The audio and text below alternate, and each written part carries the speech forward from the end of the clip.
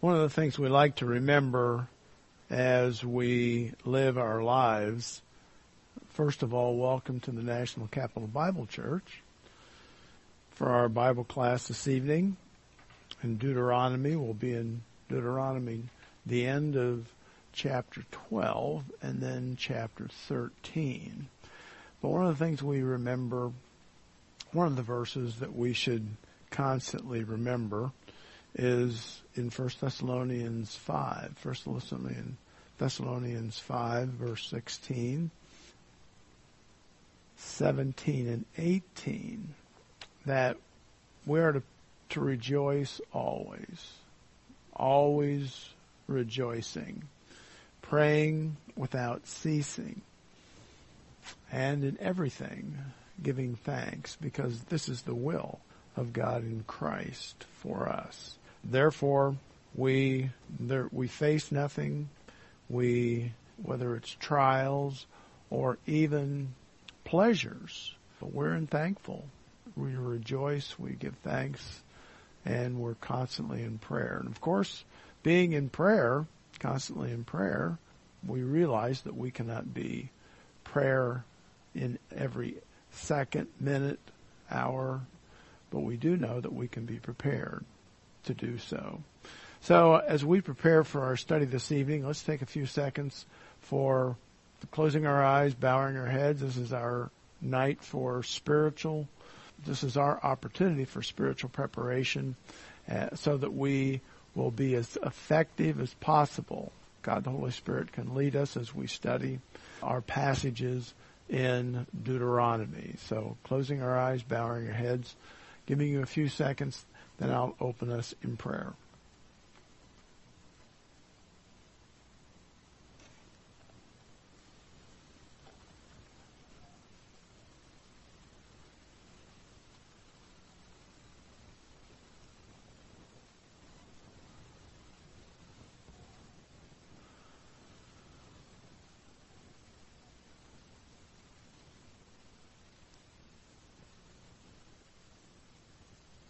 Dear Heavenly Father, we're thankful for these passages and the lessons that go with them. We're thankful that we have the opportunity to study the Word of God. We have the opportunity to learn from Israel, from your relationship, Father, with them. And, Father, understanding that we have a similar relationship. We're thankful for your love. We're thankful for your provision.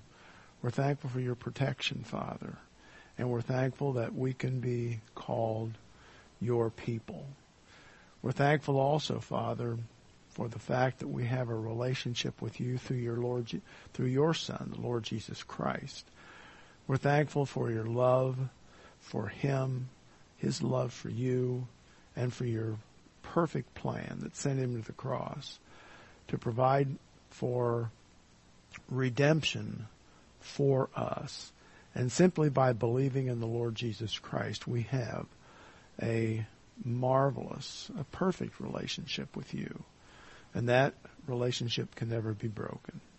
Simply by believing in the Lord Jesus Christ's finished work on the cross.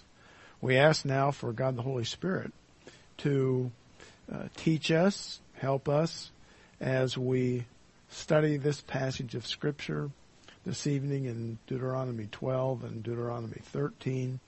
And we pray, Father, that we'll be able to apply it to our lives as we study. We ask this in Jesus' name. Amen. All right. This evening, as we begin, I think I may have mentioned something on Sunday about an MRI that I was going to have on Monday. I had the MRI on Monday morning, saw the neuro-oncologist early in the afternoon, and then saw the neuroradiologist yesterday. And the assessment is that the image shows that the tumor is still growing. Now, there is also a possibility that there's swelling of the tumor simply because of the success of the immunotherapy Both doctors believe that continuing to observe the situation and having another MRI sometime in December, I think it's the 2nd in December, is prudent. So we'll continue to have an enjoyable Thanksgiving and prepare for Christmas. Everything is going to be just fine. It's in the Lord's hands. And I'm thankful for the doctors I have. I'm thankful for the treatment. And I'm thankful for the Word of God that we are studying tonight. So, Deuteronomy, the end of chapter 12. We are in that section of Deuteronomy that is developing the covenant fellowship. Chapters 12 through the end of chapter 26. Last week, I went through this part of Deuteronomy, the introduction, 12:1, the law of the single sanctuary, meaning that Israel was not to find other locations, whether it be the high hills or whether it be a particular green tree somewhere, or certainly not any of the locations that where the Canaanites had worshipped. But as we've studied in the past, that God is exclusive, and He will designate the location where they are to obey, where they are to worship. And so we've seen these points as we worked our way through chapter 12. Now, I made one adjustment because we didn't finish chapter 12 at last week, and I changed the last one, the instructions about what to offer in worship. Chapter 12, 15 to 28. I had 32 there, or maybe 31. But that's as far as we arrived last week. So this week, we are now in point 2, the repression of idolatry. This was one of the greatest challenges that Israel had during their lives, during the nation, was idolatry. And we will study the end of chapter 12, verse 29, and we will go through chapter 13 to the end of the last verse, verse 18. Now, this is going to be fairly simple outline. First of all, the avoidance of pagan cultic practice. Could even be plural, because there certainly had many of them. But this will be the last of chapter 12, 12:29 to 32. When we get to verse 32, we'll see that there are some versions that connect 32 to chapter 13. Either way, it's not a problem, because really the text was written without chapters. So it's just simply whether the context supports verse 32 with the previous topic or the next topic. And frankly, it can go either way. So we have the avoidance of pagan cultic practice. Secondly, we have the solicitation to idolatry by a false prophet. We'll see that in verses 1 through 5 in chapter 13. Third, we have the solicitation to idolatry by family members or friends. That's verses 6 through 11. And then the destruction of an apostate town, verses 12 through 18. All of these are very well laid out by Moses.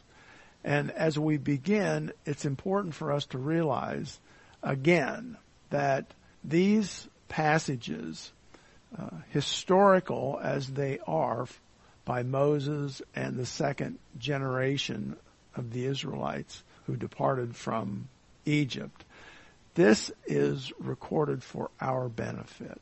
And it's up to us to study it, to understand it, but then also understand the lessons that Moses was teaching to the Israelites and how those lessons can be applied to us. And they're wonderful lessons. So tonight, let's begin verse 29 in chapter 12. Chapter 12, verse 29. Let me read through to 32. When the Lord your God cuts off from before you the nations which you go to dispossess, and you displace them and dwell in their land, take heed, guard yourself, that you are not ensnared, that you are not enticed to follow them, these other nations, the other people that were there, the Canaanites, that you do not follow them after they are destroyed from before you, and that you do not inquire after their gods. In other words, don't have any curiosity about their gods, how they worshipped, saying, how did these nations serve their gods, worship their gods? I also will do likewise. I said, I wonder how successful that looks like. They were very successful here. Maybe I'll follow their gods. Verse 31, you shall not worship the Lord your God in that way. For every abomination to the Lord, which he hates, which he rejects, they have done to their gods. For they burn even their sons and daughters in the fire to their gods. And we'll remember studying this in Exodus and Numbers, in even as we worked through the historical books, that this is Molech. Molech was the god of fire. And for whatever reason, the Canaanites decided that sacrificing their children was a way to be blessed. And the Israelites drifted into that area as well. And then verse 32, which can go with 13, or be the conclusion of this paragraph. Whatever I command you, be careful to observe it. You shall not add it or take away from it. So, whatever I command you, here's the Mosaic law. That's the command, the commands that I'm giving you. You are to be careful. You are to guard yourselves and to do the law. You shall not add to it or take away from it. I'll have more to say about that when we get to verse 32. All right. One of the focuses of this section of Deuteronomy is the Lord saying that we need to remove the Canaanites. We need to remove these pagan people and their behavior, their practices, because if we do not do so, it's very likely that we will follow them. We can be enticed. And so the Lord's desire here is to teach to remove the temptation of the Canaanite nations. But of course the Israelites, as we know from our study of history, the Israelite histories, were responsible, failed at various times, even though they were commanded not to imitate the practices of the Canaanites. So in verse 21, or verse 29, when the Lord your God cuts off, and this is a wonderful translation, it's very little, cut off, but the idea is to destroy. When the Lord your God destroys, cuts off, from before you the nations which you go to dispossess, and you displace them and dwell in their land, take heed, shamar, guard yourself. I like that word. Take heed is probably an older English way of saying this. Guarding yourself is the word here, shamar. We've heard this many times. Guard yourselves that you are not ensnared. And the word here for ensnared in the Hebrew means that you're not struck. We would translate it that you are not enticed, you're not struck by the temptation, is a way that we should understand this. That you are not ensnared, that you're not enticed to follow them after they are destroyed from before you, and that you do not inquire, you're not curious after their gods, saying, how did these nations serve, worship their gods? I also will do likewise. So what we see here is that the conquest was God's. God is going to take Israel into the land, and it says that Israel would displace them.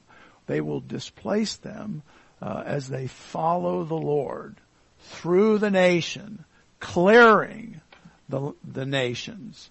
And they would displace them. They would simply move into those areas. It says you will displace them and dwell in their land.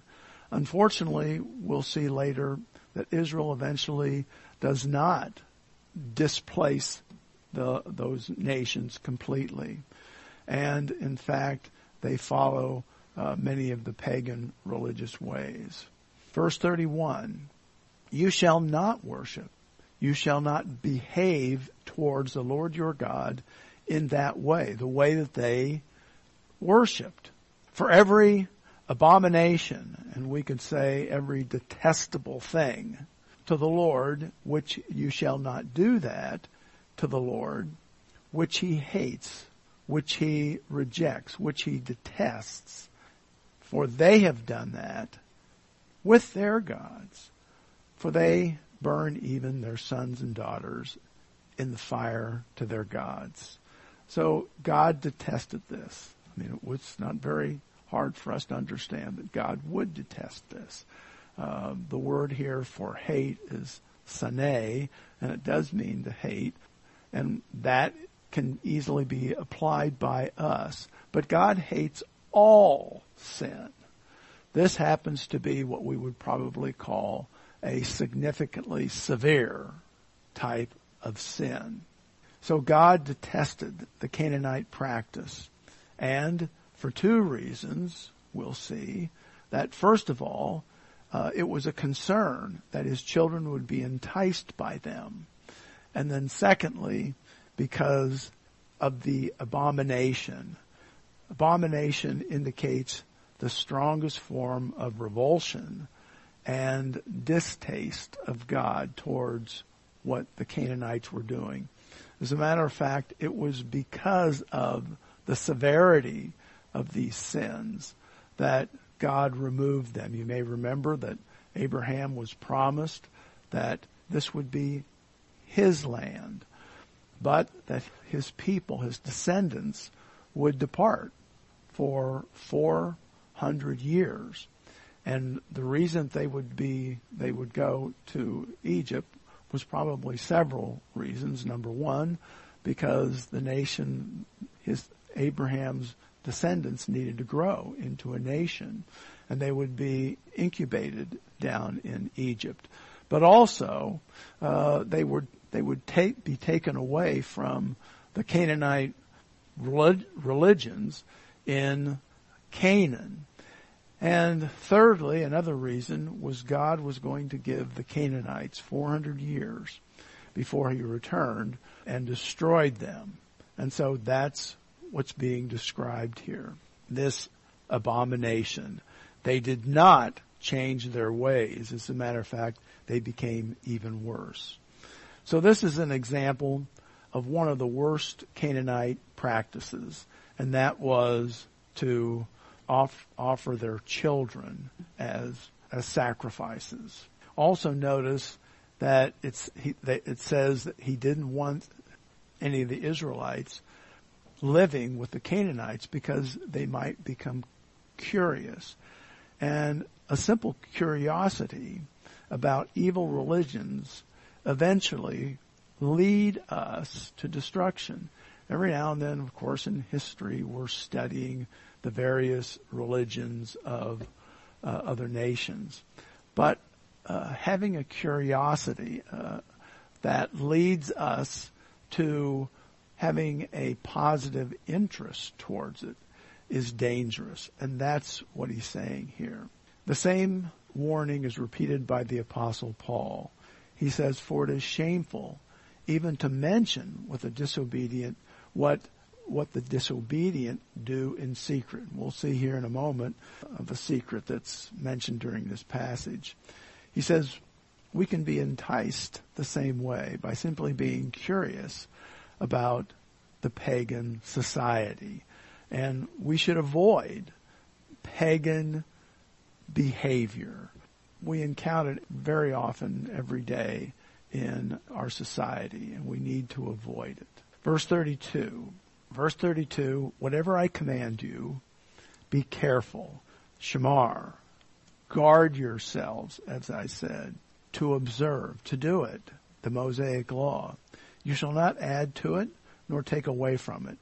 God's law is perfect. There's no possible way that we can add to God's perfect law.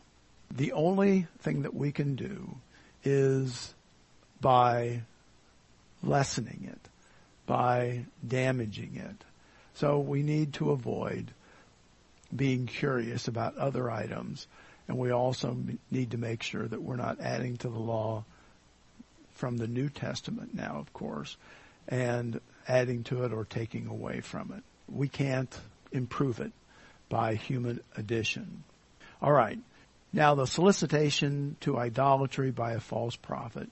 Chapter 13, 1 through 5. We've read this passage in the past, and this helps us to understand some of the challenges that we have today in the modern church. Chapter 13, verse 1. If there arise among you a prophet or a dreamer of dreams, and he gives you a sign or wonder, and the sign or the wonder comes to pass, of which he spoke to you, saying, let us go after other gods, which you have not known, and let us serve them. I like the word here for worship. Let us worship them. Verse 3, you shall not listen to the words of that prophet or that dreamer of dreams, for the Lord your God is testing you to know whether you love the Lord your God, whether you love the Lord your God with all your heart and with all your soul. You shall walk after the Lord your God and fear him and keep his commandments and obey his voice.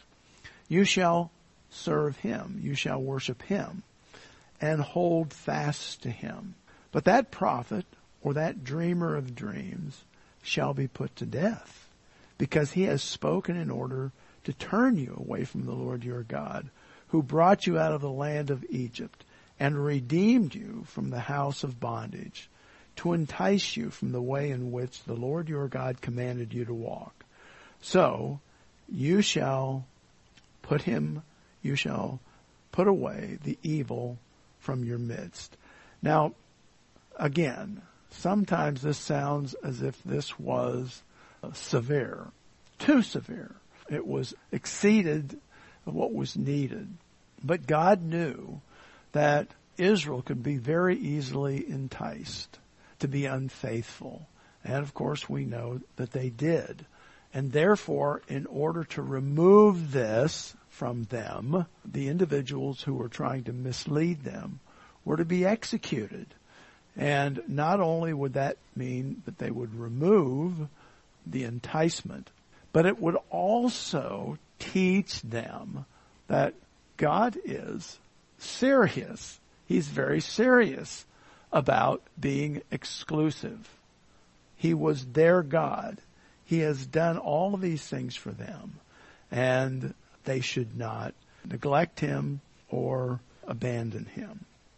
After the general prohibitions against involvement in pagan worship, Moses now is going to discuss 3 ways in which the temptation to idolatry was likely to come. First of all, through a false prophet. That's what we have in verses 1 through 5. Secondly, there's going to be an an enticement through a loved one, verses 6 through 11. And then finally, through false teachers who had been successful in leading an entire town into apostasy. And we'll see that in verses 12 through 18. So, point 2 here under the repression of idolatry is the solicitation to idolatry by a false prophet. First of all, if there arises among you a prophet or a dreamer of dreams, and he gives you a sign or a wonder, and the signs or the wonders come to pass, of which he spoke to you, saying, let us go after other gods. In other words, he has a suggestion. He has an enticement. And in order to accomplish this enticement, he has signs and wonders, as we might say, credibility for him. So he gives these signs or wonders as credibility. So he says, let us go after other gods, which you have not known, and let us serve, let us worship them. So a prophet's or a dreamer's prediction may in fact come to fruition. It may come true. And periodically we are faced by this fact in our lives. It seems that somebody said, watch this, or observe what I'm going to do. So it's possible that a prediction may come true.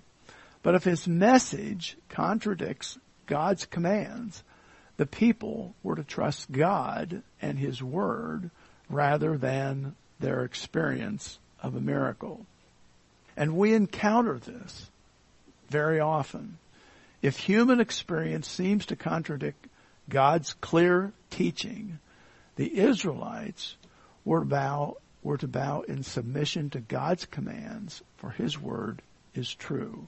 Let me continue for a moment, and then I'll address this for us. Verse 3. You shall not listen to the words of the prophet. Shema.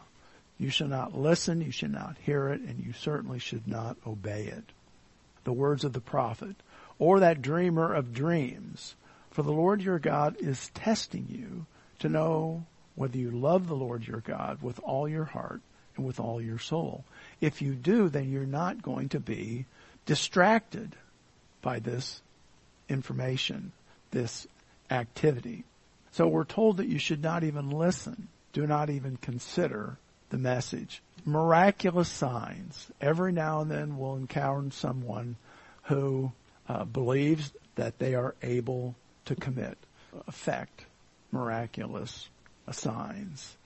But miraculous signs alone were never meant to be a test of truth. Miraculous happen in many religions because Satan uses false religions and false prophets to deceive the world.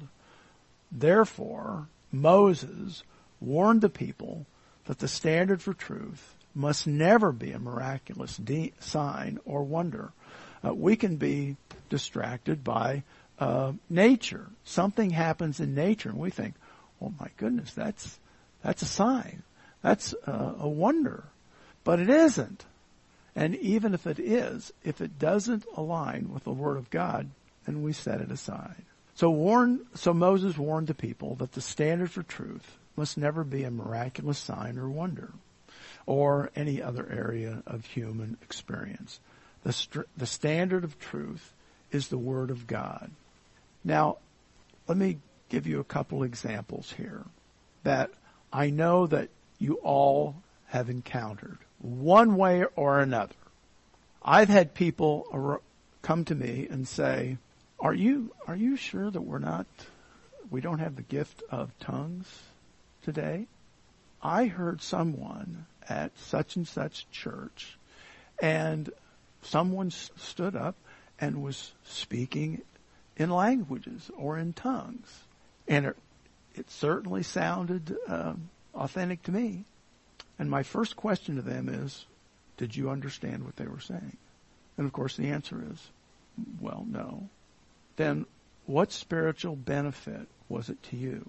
Well, it may not have been benefit for me, but the person looked like they were really spiritual. They were really being lifted by these tongues, these languages. I said, what was the purpose of tongues? It was to edify others, not the self. And so if there's no one there who understands what the individual's saying, then it's not the gift of tongues. It may be something else, but it's not the gift of tongues. I've had people ask me, I think I've mentioned this to you in the past, when I was teaching for Capital Bible Seminary, I've had people come and say, how can I receive the gift of tongues? And being as compassionate and tender as I can be, I said, well, you can't. God either gives it to you or he doesn't. And secondly, we don't have, the Bible tells us that we don't have the gift of tongues during the church age, at least the second part of the church age. It was used until we had the canon of Scripture finished. And the individual almost always says, well, I've heard people speak in tongues. I'd say, well, I can only tell you what the Bible says. So we're challenged by this. I had someone from this church come to me, no longer part of this church, but come to me and say, I heard somebody at another church speaking in tongues. It really sounded authentic. Pretty impressive. And I said, I'm sorry. It's no longer a gift that is in effect right now. The Bible tells us this. 1 Corinthians 13. We're going to study this in 1 Corinthians 13. It was used during a period of time when we did not have the Word of God.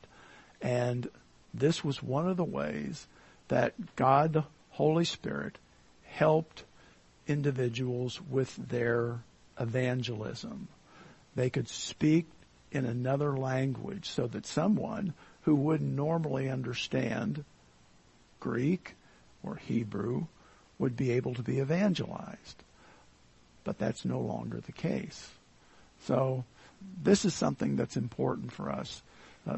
We can't look at chapter 13, 1 through 5 and say, well, it's of no value to me. No, it is. It's important. Healing. Healing is another gift that some people believe they have. I have the gift of healing.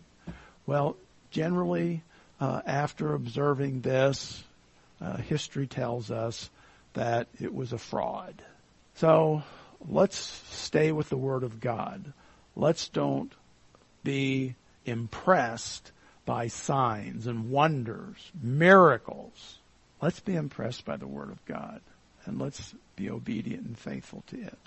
Verse 4, you shall walk, you shall follow after the Lord your God and fear Him, and guard His commandments, and obey His voice. You shall serve, you shall worship Him, and hold fast.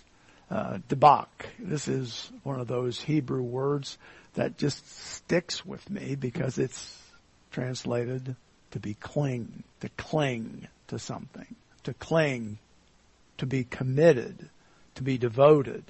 So we are to hold fast. We are to be devoted to Him, to God. So the Israelites were to view each solicitation to idolatry as a test of their love for the Lord, and would they pass that test? Though there were always the dangers that they might succumb to a temptation, with each successful resistance to sin, their faith in and love for Him would grow stronger. So every now and then someone will say, I just don't know why this is happening in my life, and I don't know why the Lord's allowing this to happen. Well, it's a test. Various tests. It can be a test because of our prosperity. It can be mostly, we never question that. We don't say, Lord, why are you testing me with prosperity? No, we don't question that, but it's easy to be distracted by prosperity. But when we have an adversity, an illness, it's easy for us to say, why, Lord? Well, the Word of God tells us that it's a test. Are you going to continue to be faithful? Are you going to continue to be devoted? And so we are tested. Will we submit to the temptation, or will we allow the test to help us to grow spiritually? We're told that Israel was told to love, to follow, to revere or to fear, to obey and to worship, and to be devoted, to hold fast to God and the message that they were receiving. Verse 5. But that prophet or that dreamer of dreams shall be put to death. That ends that message, that prophecy, that evil message, because he has spoken in order to turn you away from the Lord your God, who brought you out of the land of Egypt and redeemed you from the house of bondage, to entice you from the way in which the Lord your God commanded you to walk. So you shall put away the evil from your midst. That was the way that God told Israel to remove an evil. Now, this doesn't apply to us today. We're not executing someone because they say that they thought they've spoken tongues or they can perform miracles. This was for the Mosaic law. The death penalty for a false prophet was appropriate for if he successfully seduced people into idolatry, then he would bring them under God's judgment. By avoiding them, you would also avoid judgment. Killing a false prophet was a way to purge the evil from Israel. The need to maintain national purity was emphasized by Moses. Moses knew there were going to be challenges, there were going to be tests, there was going to be seduction in the land of Canaan. And he was warning Israel about that. So we're told that they were to purge the evil. And by the way, in Deuteronomy, we will read, you must purge the evil 9 times. Moses is going to remind them that being unfaithful was a problem that was requiring purging the evil. All right, verses 6 through 11. The dangers of family pressures. Here we are. Periodically we are faced by this. But in Israel, this could be a significant problem. Even when a close relative exerted pressure to lead one astray, another individual in the family to lead them astray, the individual had the responsibility not to ignore it, but to bring it to public trial, even if that meant the execution of the offender. So notice that this was to be brought to public. So this is not just an individual deciding that they're going to execute somebody. No, it needs to be brought to the public square. All right, verse 6 through verse 11. If your brother, and then notice how Moses details this. He doesn't just say of somebody in the family. He actually tells them, if your brother, the son of your mother, your son, or your daughter, the wife of your bosom, and this is a figure of speech, meaning a wife that you love. Hopefully you love your wife. This is a phrase that says the wife you love, or your friend, who is your own soul. In other words, this is a very close friend. If they secretly entice you, saying, let us go and serve other gods, which you have not known, neither you nor your fathers, of the gods of the people which are all around you, Canaanites, near to you or far off from you, from one end of the earth or to the other ends of the earth. You shall not consent to him. First of all, you shall not listen to him, nor shall your eye pity him, nor shall you spare him or conceal him, but you shall surely kill him. Your hand shall be the first against him to put him to death, and afterward the hand of all the people. And you shall stone him with stones until he dies, because he sought to entice you, to seduce you away from the Lord your God, who brought you out of the land of Egypt, from the house of bondage. So all Israel shall hear and fear, and not again do such wickedness as among you. Notice its deterrence. There is capital punishment. The Bible teaches that there is deterrence with capital punishment. We're reading it right here. Verse 6. If your brother, the son of your mother, your son or your daughter, the wife of your bosom, the wife you love, or your friend, who is as your own soul, your closest friend, secretly, notice that this isn't done publicly, and if it even comes secretly, there's a responsibility here. Secretly entices, tempts you, saying, let us go and serve, worship other gods, which you have not known, not part of Israel's worship. Neither you nor your fathers, your ancestors, of the gods of the people which are all around you, near to you or far off from you, from one end of the earth to the other end of the earth.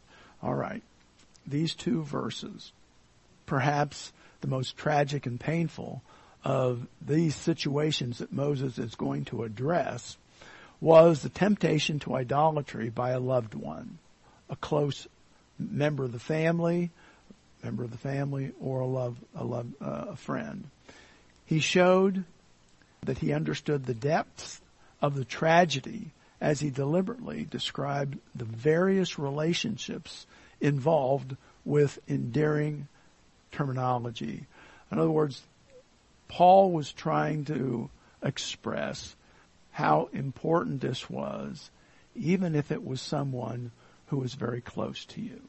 Because it would be very easy for us to say, well, it's my son, or it's my daughter, or it's my wife, or it's my brother.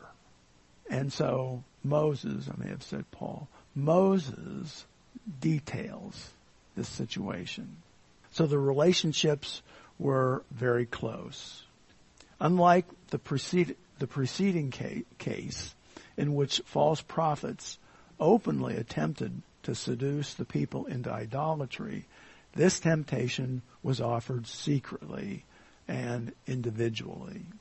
The absurdity of the temptation is heightened by Moses' explanation of the other gods. They are gods that neither you nor your fathers, your ancestors, have known. So Moses is saying, it's not that you really didn't know about Baal or Molech. It's not that you didn't know of these others, but they're not part of the guidance, the Mosaic law that you've been given. And so it's not that you weren't familiar with them, but it's not part of your spiritual life. Moses did not mean that the people had not known about these gods intellectually, but they had not known them experientially. These other gods had done nothing for Israel, and they never would. Why? Because they are dead. They are empty. They are not alive. They don't exist. Verse 8. Now we're going to see 4 actions that they're not supposed to do, and then one that they are to do. Verse 8. You shall not consent to him. Secondly, you shall listen to him. So we're being told, don't even listen to him. First of all, you're not going to say, oh, okay, well, let's take a shot at this. So the first thing is, you're not to consent. Secondly, you're not to listen. Thirdly, your eye shall not pity him. You shouldn't feel sorry for him. You shouldn't have an emotional response here saying, I don't think I'm going to be able to turn this guy in. Sorry. You can't have pity for them. You can't feel sorry for them. Fourth, nor shall you spare him or conceal him. In other words, something's happened here that needs to be addressed. Chapter 9, now we see what you should do. But you shall surely kill him. Your hand shall be first against him to put him to death, and afterward the hand of all people. So what should happen? Execution. This needs to be removed. And again, as I've said, notice that this is not just an individual act, although because it's close to you, it's something that you need to learn. And you need to be able to face this and be obedient, faithful to God. And the congregation, as we could say of them, the nation, the tribe, the family, the clan, was to participate as well. Why? Because this was a lesson. It was a way of learning about God and the requirement of God. Verse 10, and you shall stone him with stones until he dies, because he sought to entice you, to seduce you away from the Lord your God, who brought you out of the land of Egypt, from the house of bondage. You'll notice that the Lord always returns to the historical blessings that he's done for Israel. And he reminds them of this. Would you prefer to be back down in Egypt? Of course, some of them would say, yes, I would. Why? Because they are not faithful to God. And they think by going back to Egypt, they'll have a wonderful life. Well, while they were there, it was, as described by the Bible, it was the furnace. It was a hot and dreadful place. And so God brings them out. They were brought from the house of bondage, from slavery. Let's move now to verse 11. So all Israel shall hear. In other words, they're all going to learn. They're all going to learn from this experience. So all Israel shall hear and fear, and not again do such wickedness as this among you. So the result of such a severe action would be that all Israel would hear about the extraordinary devotion to the Lord and be afraid to disobey him. This is precisely what Moses was demanding of the people, an extraordinary commitment to God, who had shown extraordinary grace to the nation. Now, let's get to our last point here, the destruction of an apostate town. So we're no longer talking about just an individual or maybe even a family. Now we're talking about a town, verses 12 through 18. Verse 12, if you hear someone in one of your cities, which the Lord your God gives you to dwell in, saying, corrupt men have gone out from among you and enticed the inhabitants of their city, saying, let us go and worship other gods, serve other gods, which you have not known, then you shall inquire, search out, and ask diligently. In other words, there's an investigation being done here. And if it is indeed true and certain that such an abomination was committed among you, you shall surely strike the inhabitants of that city with the edge of the sword, utterly destroying it, all that is in it and its livestock, with the edge of the sword.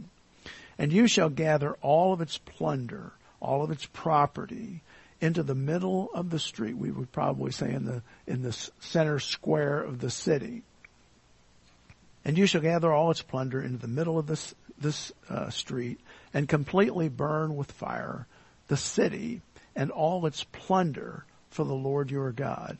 It shall be a heap forever. It shall not be built again. So none of the accused things shall remain in your hand. The accused thing here, we're going to see in the previous verse and also here, is one of the words that we'll remember from Joshua, and that is the Hebrew word cherem, which means to devote to God, devoted to the band. In other words, it was something that is given to God. It belongs to God. And because it's God, he may do with it as he pleases. And almost every time that this Hebrew phrase is used, it's because something is so evil it needs to be completely destroyed. Utterly destroyed, as we read here in our passage. Verse 17, so none of the accursed things shall remain in your hand, that the Lord may turn from the fierceness of his anger, and we would say from his justice, his judgment that's ongoing, and show you mercy, have compassion on you, and multiply you, just as he swore to your fathers. What is he saying? You remove the evil in order that God may bless you. If you don't, you will be judged. Verse 18, because you have listened to the voice of the Lord your God, to keep all his commandments, which I command you today, to do what is right in the eyes of the Lord your God. So they should be obedient. All right, let me work our way through these rather quickly. This is the destruction of an apostate town. I think I can move through it rather quickly. If you hear, Shema, love it again, Shema. If you hear, if you listen, if you obey someone in one of your cities, if you hear this, which the Lord your God gives to you to occupy, saying, corrupt or worthless men have gone out from among you. The word here for corrupt or worthless, you've heard previously as sons of Belial. That's what this Hebrew phrase says. They are worthless. They're worthless because they are faithless. They are worthless because they do not add to our spiritual lives. That's why they're worthless. It's not because they don't have capability. Worthless men have gone out from among you and enticed, seduced you, the inhabitants of their city, saying, let us go and worship other gods, which you have not known, or we have not previously worshipped. Verse 14, then you shall inquire, and I think a better word here is you shall investigate. In other words, you don't just hear, it's not hearsay, and so you say, okay, let's get out the torches. No, you need to investigate this. You need to confirm. You shall inquire, you shall investigate, you shall search, and ask diligently. And if it is indeed true and certain that such an abomination, such a detestable act was committed among you, you shall surely strike or attack the inhabitants of that city with the edge of the sword. I love the way that the Hebrew describes a sword. The blade, here it's described as the mouth of the sword. Now, why would they describe it as the mouth of the sword? Because the sword devours you. That's the sense of what the Hebrew means. There's another description of the blade called the lip of the sword. And in Hebrew, the lip of the sword means it's the edge. To be struck by the lip of the sword means you're struck by the edge of the sword. And that's why other languages are so great. We get an English translation, but if you're reading it in the original language, it just has, I believe, more of a sense, has more significance. So it says, you will strike, you will attack the inhabitants of the city with the edge of the sword, utterly destroying. And this word here, utterly destroying, is our cherem, something that is devoted to God. So when God says, this is my city, you will destroy it and you will burn everything, this is being devoted to God. All that is in it and its livestock, livestock with the edge of the sword. The mouth of the sword shall devour them. And you shall gather all the plunder, the property, into the middle of the street, into the square, and completely burn with fire the city and all its plunder. For the Lord your God, and you shall burn it for the Lord your God. That tells us that this belongs to God. God has claimed it. It shall be a heap. It shall be a pile. It shall be a ruin, we could say, forever. The city, shall not be built again. Completely burned. And when we say it's completely burned, there's another way to understand this, is that this is a whole burn offering. It is an offering to God. When a city or a property was completely destroyed, it was offered, or it was devoted to the Lord. Verse 17. So none of the accursed things shall remain in your hand, that the Lord may, first of all, turn from the fierce of his anger, his justice. Secondly, he will show you mercy. God shows mercy to us because of our faithfulness and our obedience to what he tells us to do. He demonstrates mercy. Third, have compassion on you. And then fourth, multiply you, just as he swore to your fathers, to your ancestors. Because you have listened to the voice of the Lord your God, to keep all his commandments, which I command you today, to do what is right in the eyes of the Lord your God. We do what is right in the eyes of the Lord, not in our own eyes. And we see this contrast very often in Judges. So the punishment here of this sin was to be so drastic that before any action was taken, the truth of the report must be confirmed by a thorough investigation. If the report was confirmed, then the town was to be treated like a Canaanite city. Why? Because that's precisely what they are doing. They're following after the Canaanites. They were to set aside for complete destruction. The fact that all the plunder was to be destroyed, that it was never to be rebuilt, the city, precluded any greed or illegitimate motivation by those who were carrying out its destruction. And you'll remember that that's what happened at Ai. Achan decided that he was going to take some of the items for himself. And God says, no, we're destroying it completely. So we're not destroying this city or these people for greedy or vengeance. There's nothing there for them. For the believer today, just an application. For the believer today, these passages teach us that we are to be obedient to our God.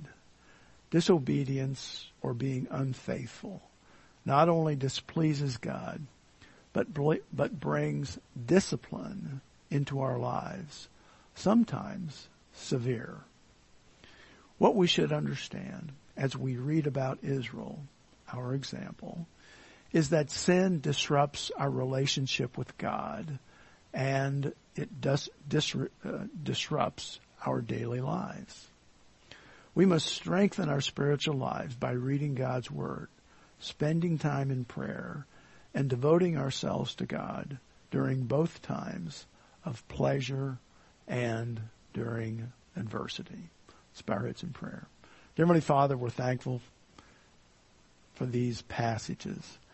We're thankful for Moses' clear messages of what Israel is to do. But Father, we apply it to us.